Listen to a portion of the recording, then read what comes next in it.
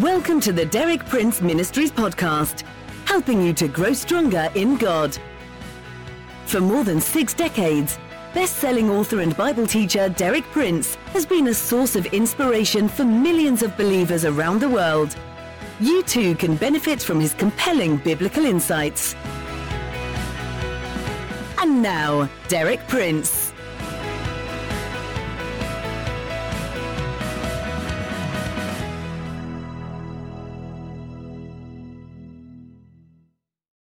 Over the past weeks, we've been looking together at the picture which the Bible paints of this world of ours as we draw near to the close of the present age.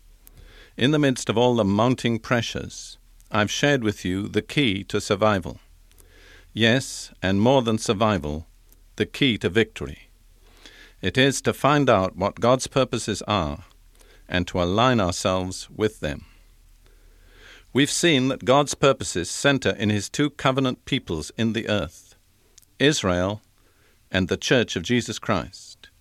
In each case, God's purpose can be summed up in one word: restoration. Yesterday I spoke about the restoration of the church. I showed you that it's Christ's predetermined purpose, unfolded in Scripture, to come back for a church with certain outstanding characteristics: glorious, without any spot or wrinkle, holy and blameless. Once we understand Christ's purpose for his church, it demands from us our intelligent and wholehearted cooperation. Both collectively and individually, we're obligated to purify ourselves and to perform those acts of righteousness which, taken together, will make up the bride's wedding garment. For the rest of this week, I'm going to speak about the 2 main objectives which God has in view as he brings about the restoration of the church. I believe these divine objectives for the church can be summed up in 2 words: unity and outreach. Today, we'll focus on God's purpose to restore unity to the church, or to bring the church into unity. We'll turn first of all to the great high priestly prayer of Jesus, recorded in John chapter 17. At the close of this chapter, Jesus goes to his arrest and to his trial. He's separated from his disciples and not restored to them until after his death and burial and resurrection. So in a sense, these are really the last words that the disciples heard from their Lord before he was separated from them, and I believe they're words of special significance. They are the prayer of Jesus to the Father on behalf of his disciples, his believing people. In the first part of the prayer, he's praying for the disciples who are then with him. But in the closing part of the prayer, he launches out into a prayer for all future believers of all ages, all races, all denominations, all backgrounds. And this glorious close to the prayer indicates the deepest longing and the purpose of Jesus for his church, his people. I'm going to read John 17, verses 20 through 23. My prayer is not for them alone. That's the disciples who were then present with him. I pray also for those who will believe on me through their message. I understand that to be all true believers of all subsequent ages.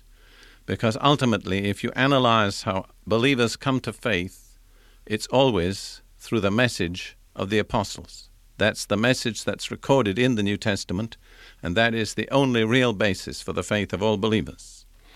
So Jesus is praying for all believers, and he said, I pray for those who will believe on me through their message, that all of them may be one. That's all believers. All of them may be one, Father, just as you are in me and I am in you. There are some amazing comparisons in the New Testament. Yesterday I spoke about the comparison of the love of Christ for the church to the love of a man for his wife. And today Jesus speaks about the relationship that's to exist between all true believers, and he compares it to the same relationship that exists between the Father and the Son. Just as you are in me and I am in you, may they also be in us, so that the world may believe that you have sent me. I have given them the glory that you gave me, that they may be one as we are one. Notice again, God's standards never come down. He never comes down to a lower standard than that which is worthy of God himself.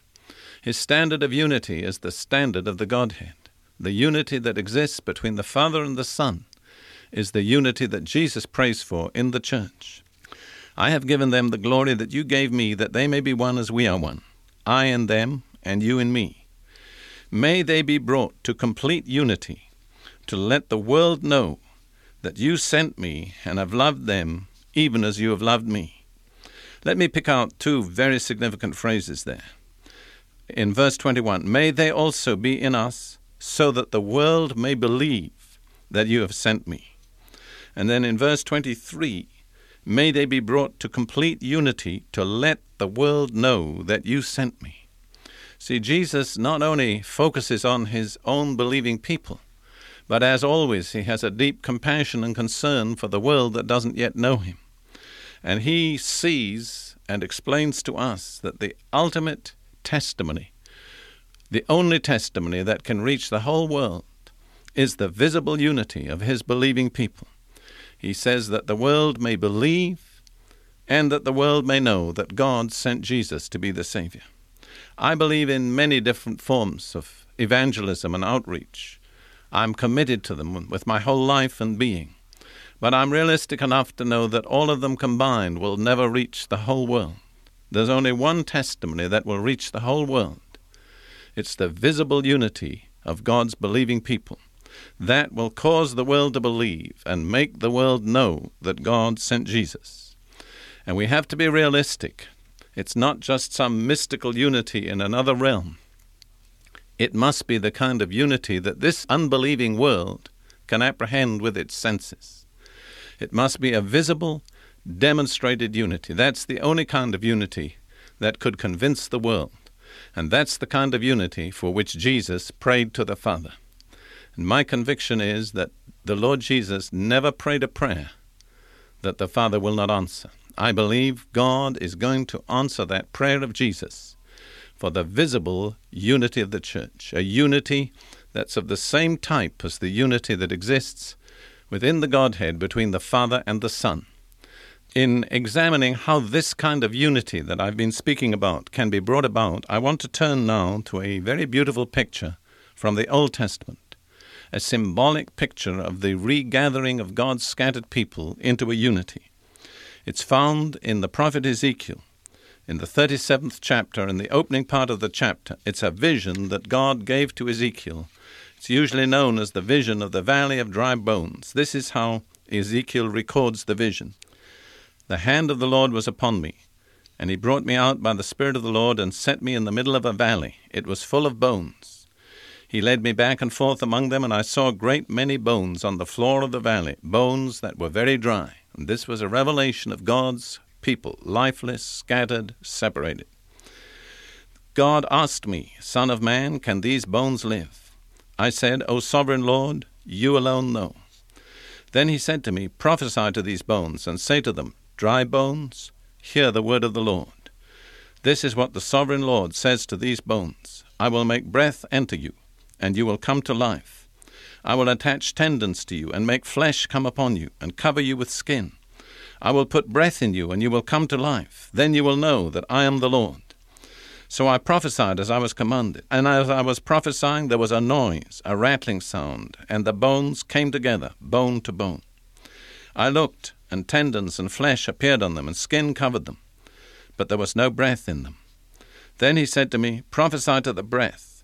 Prophesy, Son of man, and say to it, this is what the sovereign Lord says. Come from the four winds, O breath, and breathe into these slain, that they may live. So I prophesied as he commanded me, and breath entered them. They came to life and stood up on their feet, a vast army.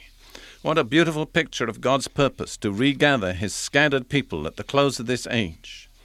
Apparently a totally hopeless task. As Ezekiel walked up and down amongst those dry bones, he must have said, surely this is beyond help. And sometimes we could feel the same about the condition of the church, that it's beyond help. It's divided, it's scattered, it's weak, it's ineffective. but God's purpose stands.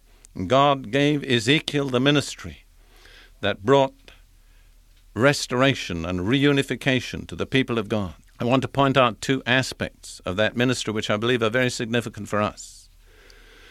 Each time Ezekiel was told to speak certain words, to prophesy. The first time he prophesied to the bones, and when the bones heard this prophetic utterance, they were changed, they were moved, they came together. The second time he was told to prophesy to the breath or to the Spirit of God. And then when he prophesied to the breath, the Spirit of God came into those bones, and they stood up on their feet, a vast army. I believe that prophesying to the bones represents preaching, but prophesying to the breath represents prayer and intercession. And I want to suggest to you that both are desperately needed. The preaching of the word that will bring life and unity back to God's people, and the kind of prayer and intercession that will bring the Holy Spirit back in his fullness into the body of Christ and raise up what used to be scattered, separated, lifeless bones into a vast army. I love that phrase. In the Hebrew language, it's very, very emphatic. A very, very great army. This translation says a vast army. There again, we need to see the objective. God's objective here is not portrayed as a bride, but as an army to do battle, an army to assail the strongholds of Satan, to go out and cast down the strongholds of Satan, drive back his wicked forces, and usher in the revelation of the glory of God to the whole earth.